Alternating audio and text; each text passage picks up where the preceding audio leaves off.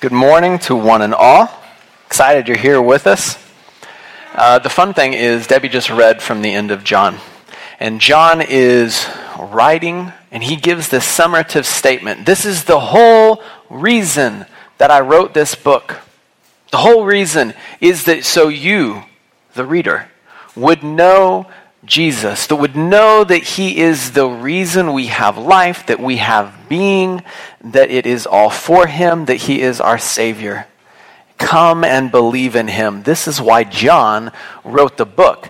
Our existence as a church is not much different. It's not much different. We exist so that we can help people. We can invite those busy people to experience the peace of life with Jesus Christ. But we know that though there are more seats available, please tell your friends, to fill on a Sunday morning, not everybody can call Neartown Church their home. It's impossible. Not everybody can. But we can support others who are planting churches around Houston and support them as they are trying to reach those with whom they are in their backyard. Now, I know that Russell has talked about our church planters that we support, and we have three. Taylor Entz is at Sojourn Galleria. Sergio Garcia is at Carousel Grace. And then we have Roswell Smith at the church at the University of Houston. We have three church planters, three churches throughout the city that we support. And I want to remind you that we are supporting them, not just financially, but that we as a church are praying for them, that we are praying for their congregations. We are praying for the ministry that God is doing through them so that in those communities, Christ is known and his name is glorified. So would you bow with me right now? At the start of our service, we're going to pray for them. Lord, I thank you so much for Taylor, for Sergio, and for Roswell. I thank you, Lord, for what you are doing in them. How you are changing their characters, how you are molding them to look more and more like you as they lead those that you've called to your name. In each of these places, Lord, I ask that your name go forth, that people hear about you, that they see the witness of these men and the people who are part of that community, and that they know there is something different. They know there is something good. Christ, move in them as they preach today, as their congregations hear the word, as they are exposed to who you are and what you've done. Make your name great. Make these communities grow with faithful disciples. And Lord, open our eyes to what you've got for us today. In your name we pray. Amen. So I'm probably going to check back in with Sergio and Taylor and Roswell and come back and say, okay, this is what's going on in their lives, and these are the things that they have asked that we pray for them about, because I do not want Neartown's involvement in church planting in this community, one to be only financial, and one to be only me, or only Russell. I want us to be about this and excited what God is doing in this community. So my name is Andrew Johnson. I am excited everybody is here, and today we start this new series, Covenant Questions. Covenant questions. I'm going to be bold. If you can, try to be here the next 4 weeks, because this 4-week series, imagine a 4-volume book series. Each book is good. It is going to be complete, and you'll be excited that you read it, but they're going to make sense more when viewed as a whole. So I know me even asking, can you be here the next 4 weeks, is already an impossibility due to work and vacations and travels. So if you know you can't be here, check us out, podcast.neartownchurch.org. Go check that out. Listen to the sermons that you missed, or whatever you listen to podcasts on. Just subscribe to us and listen as those are posted, because it's going to make much better sense if you view this Covenant Questions series as a whole. Now, covenant questions. These are the 4 critical questions that I feel that we as humans have been asking for a long time. Who is God? What has he done? Who am I? And what am I supposed to do? Who is God? What has he done? Who am I? What's my response? What am I supposed to do? These 4 questions, it's not just that Christians are asking them. We as humanity have been asking for a while. And so these next 4 weeks we're actually going to cover. Each week is going to be looking at those questions even more. Now, the other week, I was sitting at the kitchen table with my sister-in-law on vacation, and she was asking, so how excited are you, / how nervous are you to be preaching every week all summer long? And I said, she's like, are you nervous? I said, no. And I nodded my head yes, because this is certainly a great joy, but there's a lot of excitement with it. So there was a tinge of nervousness, but I told her in all seriousness, Abby, I'm not nervous in that I know that God has brought specific things to my mind and in my heart, and he's given me an opportunity to share them with this community. And so then, at the kitchen table, I launched into this idea with her of these covenant questions and their history in Scripture. And she was very attentive, but she got the big-eyed look, and I realized I just got really excited really fast. So I had to apologize and slow back down. But I went into, okay, this is what we are going to be talking about at Neartown this summer. God knows our questions. He knows our needs. He knows where we are. And so he knows that we are asking who he is and what he's done, who we are, and what we're supposed to do in this world. And so he came out from the outset, and he began answering those questions with his people that we can find in the Bible in these things called covenants. Now, covenants are agreements of loyalty. I talk about covenants a lot when I do weddings. You talk about entering a covenant of marriage. Covenants are not contracts. It is not I'll sign my name and you sign your name and things are going to be good unless, you shouldn't have done that. I'm walking away. Covenants are about loyalty, and it's an agreement of loyalty. In these covenants, there were 5 of them in the Old Testament that God made with his people. And he started with Adam and Eve at creation. He made one with Noah right after the flood. He made one with Abraham as he sent him out to be his own people in a new land. He made one with Moses up on Mount Sinai with all the people of Israel. That is the law. And then he made one with David. Now these now have these, you only add a few letters, but it makes it sound way smarter. The Adamic covenant, the Noahic covenant, the Abrahamic covenant, the Mosaic covenant, and the Davidic covenant. These 5 covenants God made with his people. Now these are not just, okay, these exist in the Bible, so they're in here, and because they're in here, we should talk about them. Well, it's a little bit more than that. God made these with his people because he said, I want you to know who I am. And so he makes these covenants, and he initiates. And he goes out and he says, this is who I am. And this is what I've done. And this is who you are. And this is what you should do. He actually answers these questions as he goes through these covenants. Now, the funny thing is everybody ready to go full nerd? Strap on. Here we go. So, the covenants that God made with his people back in that time period are actually specific to people that lived in the ancient Near East. There is a big, thick book called the Ancient Near East Texts. ANET is what all the brainy people call it. And ANET has these treaties between nations called suzerain vassal treaties. These suzerain vassal treaties were made between 2 nation states. And so they all followed this very specific pattern. They all followed it. Some of them had more or less of something, but they all followed these patterns. So there are 7 steps. At the beginning of all of these suzerain vassal treaties, you had the preamble. In the preamble, it was nation 1 stating, okay, who is the person making the treaty? Why are they making the treaty? And if they sent a representative, why this was happening. Then it moved on to the historical prologue. In the historical prologue, it was Nation A saying, we are awesome. This is what we have done in your honor or in your favor. And because we have come to save your hides many times, you need us. So let us make a treaty. And then it would move on to the general stipulations. In the general stipulations, this is Nation A saying to Nation B, since we are in your corner and we are coming to you, we ask that you are on our side. Don't go running off making treaties with our enemies. Support us in our endeavors and be on our side. Those are the general stipulations. Then it moved to the specific stipulations. So beyond just be on our side, it also meant you need to pay taxes. You need to join us in battle when we go and fight.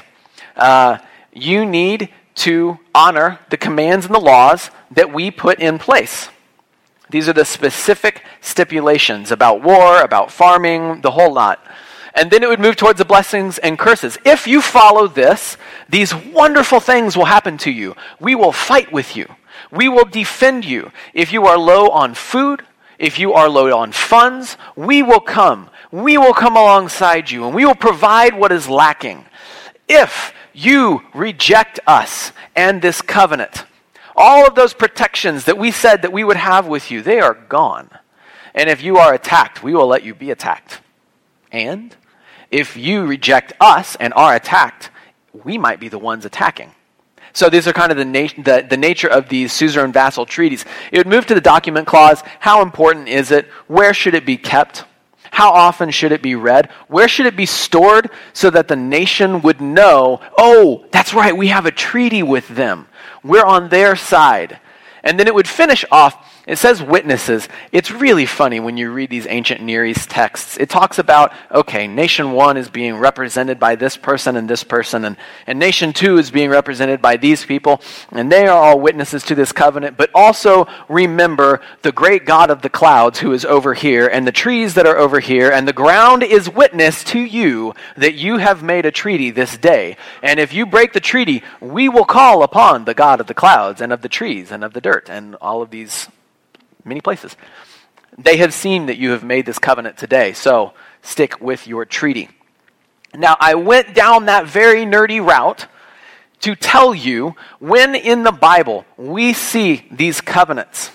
It actually locks down to a time period when these covenants were written. So when you look back at the Bible and you hear people say, well, that wasn't written by Moses. It was written by a collection of people who all had, hindsight being 20/20. They edited it and edited it and edited it many, many, many years later. By the fact that we have these covenants, it nails down the time period that we see them in. That we know that Moses wrote the Pentateuch, and that God wrote the law in about the 14 to 1500 BC because of what existed only during that time period in the ancient Near East. That's when it was developed. So even so, if you pull out that chart again, on the right-hand side, this is the ancient structure that they all followed. If you actually open the book of Deuteronomy, it follows this almost to a T. As you are reading through it and you get to this verse, it's like, okay, it almost feels like they're saying, and now the specific stipulations. And it steps into it. So it is very, very rooted in history. So this is your encouragement from your pastor. The Bible is historical. It is rooted in history and it is trustworthy. Even when you are willing to go down these very nerdy routes, you are rewarded. Okay? So God then comes to his people in these 5 covenants. So now we're back to the specific covenants of the Bible. God is in the place of, if you will, nation 1. He is the initiator of the covenant. And he is coming to his people and he says, this is who I am. In the preamble and in that historical prologue, when the nation 1 tells the people, this is who I am, God does the same thing. He opens every covenant by answering that question, who is God? And then he proceeds on to tell them, this is what I have done for you, like the historical prologue. He comes to the people and says, this is what I have done for you. This is what I have done in your interest. And then out of that, God tells them, because this is what I have done, I can tell you, you are mine.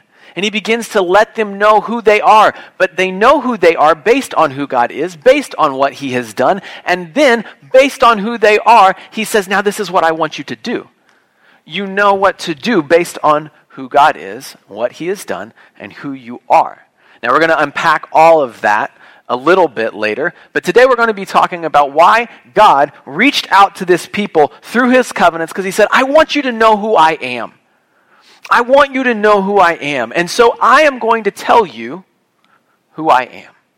And so when we look back at these covenants, they each go through and reveal a little bit more about God. So I am going to race through in about 5 minutes what entire semesters of classes and seminaries are about in covenants. So bear with me. We have 5 covenants. The very first one is the Adamic covenant. This is Genesis chapter 1. This one is argued, is this really a covenant? Because it doesn't follow all of the other things, but it's generally regarded as the first one, and it follows this pattern. In it, God says to Adam and Eve, okay, this is who I am, and this is what I've done. So God, the creator, the giver of life, he has given them everything they need to survive. So if he's given them everything, he is sustaining them. He is the sustainer. He has commanded that they be fruitful and multiply. He has given them the ability to create, to be like God. He is the creator, and he gave them the ability to create.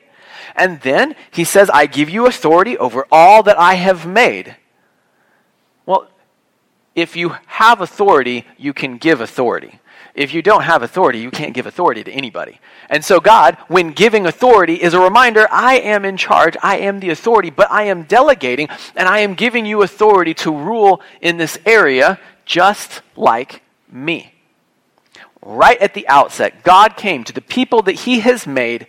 He didn't just leave it for them to guess about this distant being. He came to them and he said, I am the creator. I am the sustainer. I am the authority. I am in charge of all things. And I love you.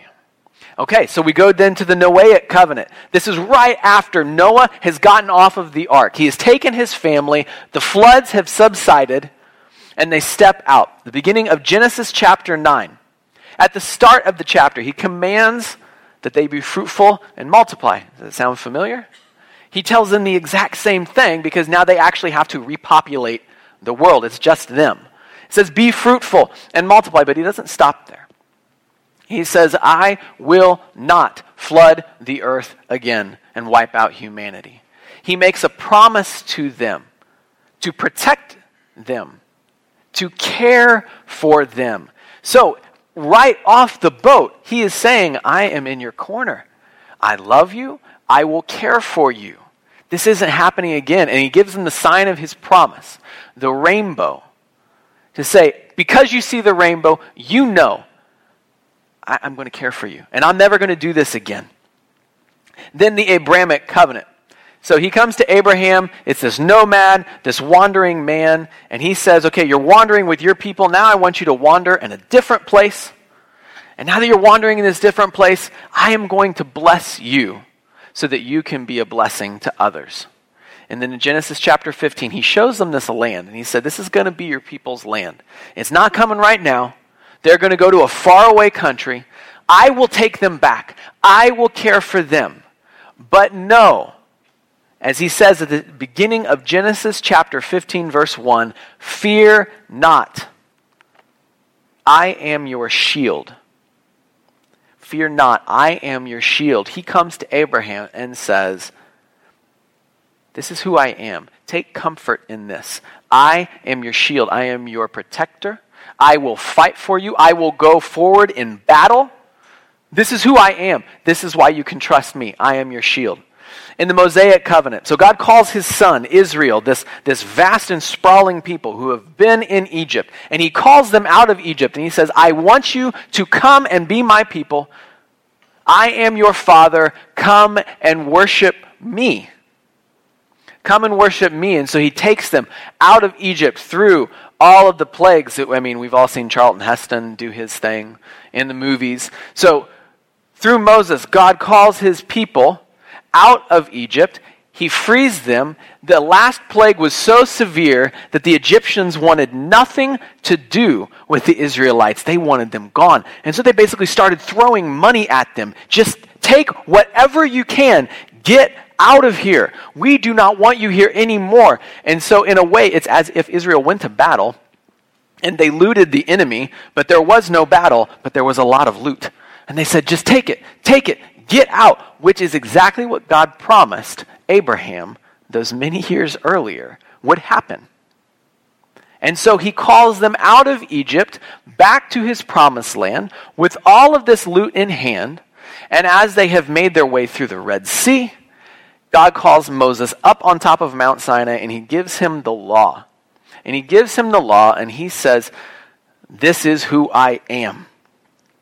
They are my people. I am their God. And in the very beginning of Exodus chapter 20, verse 1, he says clearly, I am the Lord your God who has taken you out of Egypt. I am the Lord your God. I am your God. I am in charge. I am your benefactor. I am your protector. Again, he reasserts that he is the authority with the capital A.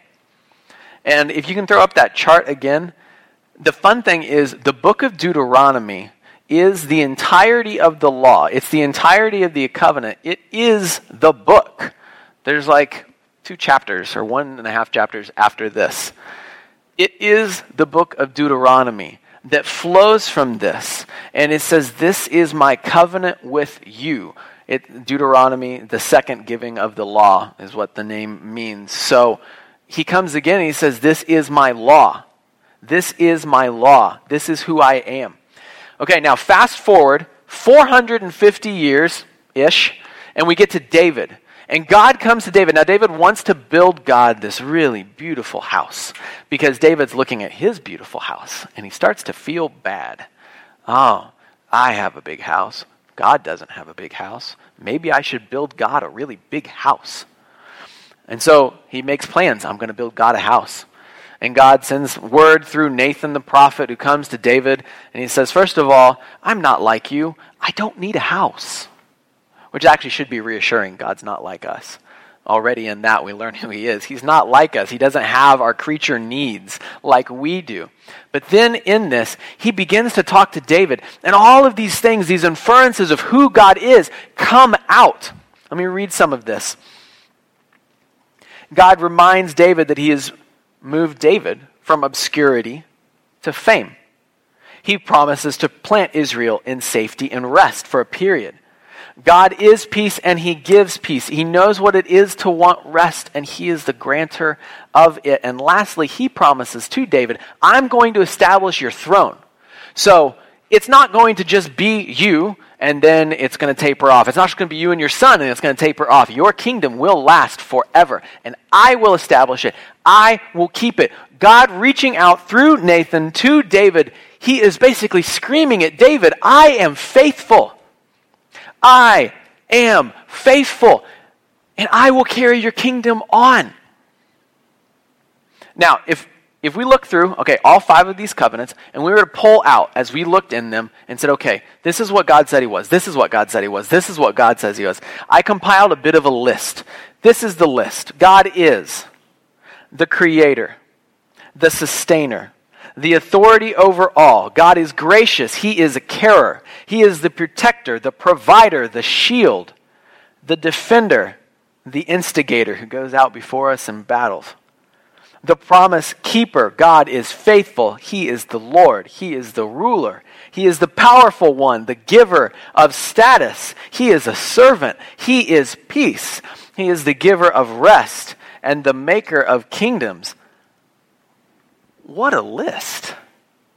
God came to his people and he said, this is who I am. And again, this is the fun part. He is the one who initiates these covenants. He came to them as people are asking, who is God? God says, this is who I am. This is who I am to you. And here's the fun part. He comes very clearly and says, this is who I am. He doesn't demand attention. He doesn't come through and just say, look, I'm the one in charge. Do what I say. And then just waits for everybody to do it. No. See, God comes down. God comes down in humility. and bends on the level of humanity and says, this is who I am. Again, in coming in, giving a covenant that was common in the area, people would understand this. This isn't a different language. This is what they get. And he comes to them and he says, this is who I am. I want you to know me. I want you to hear me.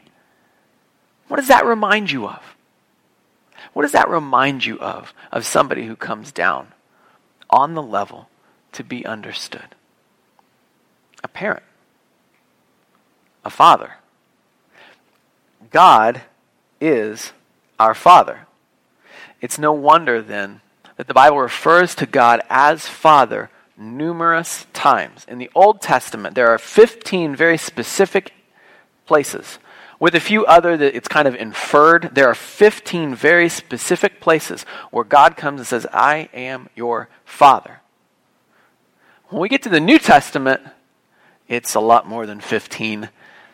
Between Matthew, Mark, Luke, and John, the first 4 books of the New Testament, they're referred to as the Gospels.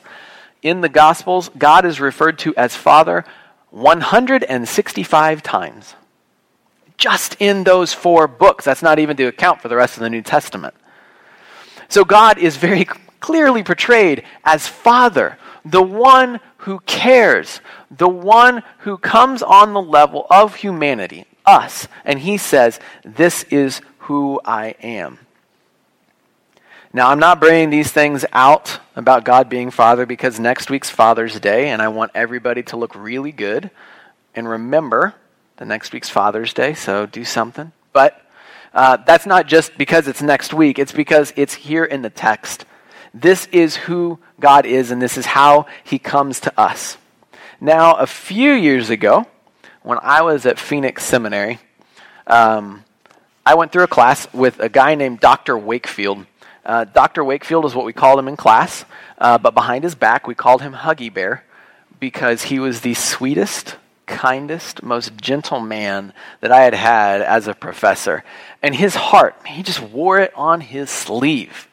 He was just gentle. And so he led this class called Practicing the Presence of God. In this class, now remember, this is a seminary level class, so I'm not saying everybody should do this today. Throughout the whole semester, we had an assignment through the Psalms. So we were to read through the Psalms, 150 chapters, and we were to read through. And any time that we noted, as we read, that it described God, it talked about his character, it talked about who he was, we were to mark it with an F. That's right, it is not illegal to write in your Bible.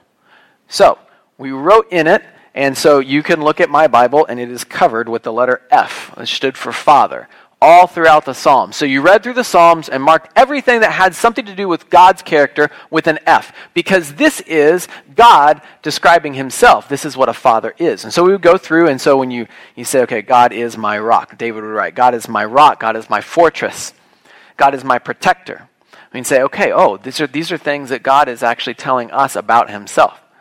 And then we would go back through and read all 150 again. And this time we would compile all the things that we recognized about God into buckets, if you will. So again, God is my rock, God is my defender, God is my protector, God is my fortress. Those are all very similar. So we would take those and kind of put them in a bucket and kind of like, this is my, God is my defender bucket. So you'd find all the verses that kind of looked like that and made this big thing. So you got to the end of this, and we were to write a paper. And it said, write this paper, now that you've compiled and put the things in the buckets and you've read through the Psalms twice, I want you to describe which characteristics you totally relate to. The things that you get implicitly. But I also, this is what Dr. Wakefield wanted us to do, I want you to write about the things that you learned about God from the Psalms that were completely foreign to you. That you would read and say, I don't know if I know that God. And so I get down to write this paper. You know me, the guy who's going to school to be a professional Christian. That's a joke. But I'm going to seminary and I'm writing this paper on the Psalms, and I get to the part of how do I know God? It comes off so easy. Oh, God is holy. He is in charge. He is the one, the powerful, the almighty. I had stories and things to back that up throughout the Bible. So it was real easy for me to do that. But when I got to the part where it said, so how do you not know God in the way that he has been revealed in the Psalms? I realized as I read through, I really didn't know God very much. As he was telling David, he is intimate, that God is near. God was a caring and tender father. And I realized when doing this paper, I didn't know God like this. I knew him intellectually. I knew that God was supposed to be near. But I realized that day at seminary, I don't think I know God like this. I want to, but it seems foreign to me. I had to kind of work through that. God, why don't I know you like this?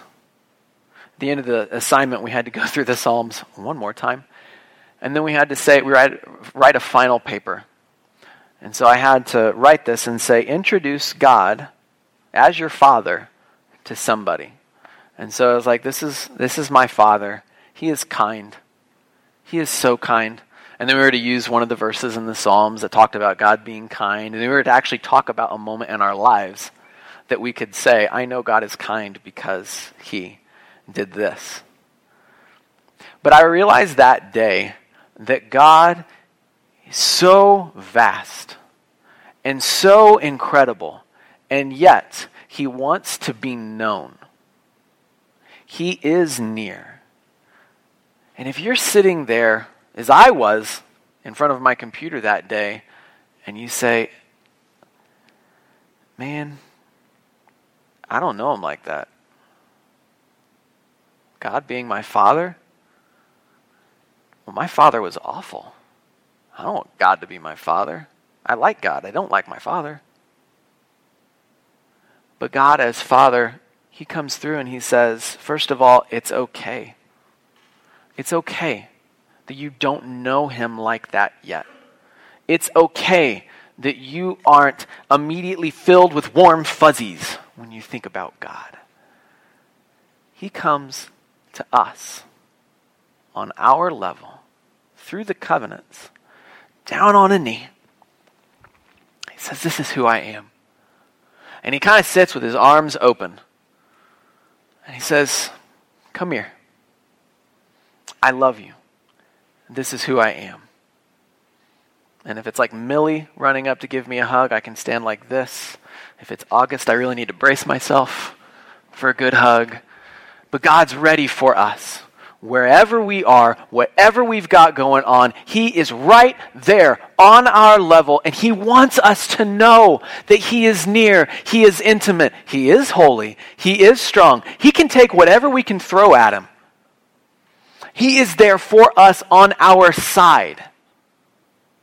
And he has shown it through Jesus. Next week, we're going to be talking a lot more about what God has done. But what I can tell you today is that our Father God has shown us love through Christ. And he sent him to show us love. And we can look back at these covenants and we can see them and say, wow, God really did reach out to us, to a people, to show us what love is. And through Christ in the new covenant, we'll talk about it again, he's coming to us to show us love. But see, we get to actually play outside observer when we read about Thomas. So when we look back at the end of John, do you feel like you're a bit like Thomas at times?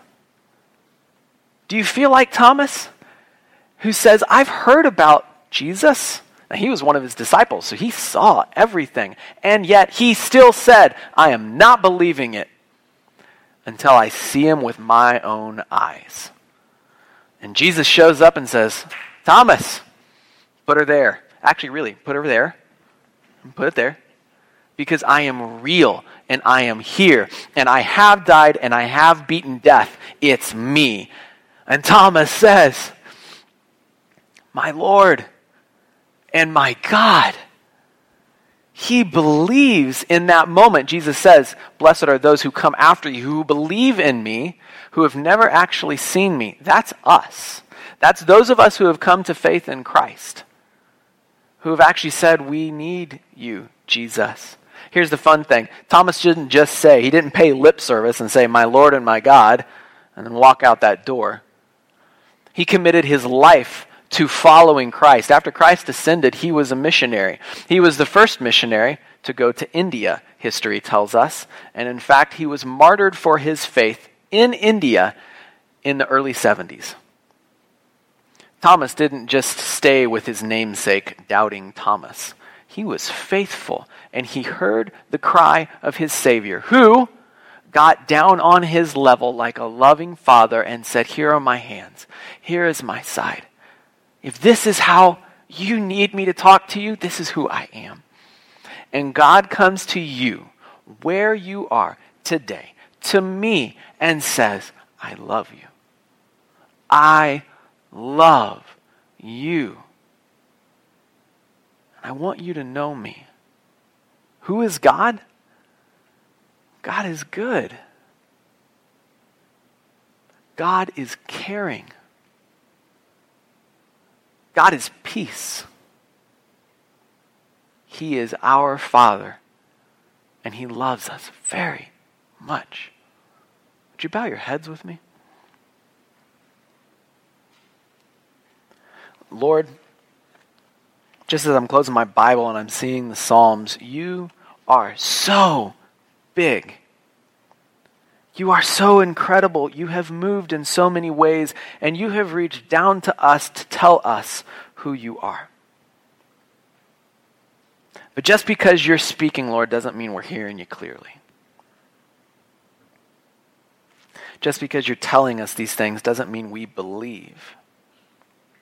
But you have come to us through your word, through these covenants, through Jesus Christ, to say, I love you and I want you to believe.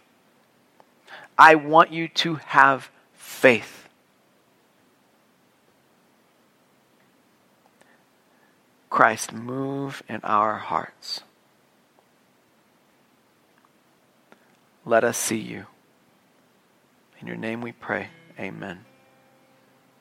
It's something beautiful in Scripture. In the New Testament and in Greek, the word for belief is pistis. The word for faith is pistis. And the word for trust is pistis. Based on context, you translate it differently. And so when Jesus comes to Thomas, and John says, I've written these things that you may believe, I think we hear belief. Head knowledge. I believe. I believe. But he almost comes to Thomas and he says, yeah, but do you have faith in me? Do you have faith in me? Or if we look at it a little differently, Thomas, do you trust me? Our Father comes today to us and says, do you trust me? Do you trust me? Think through that as we're singing the next song.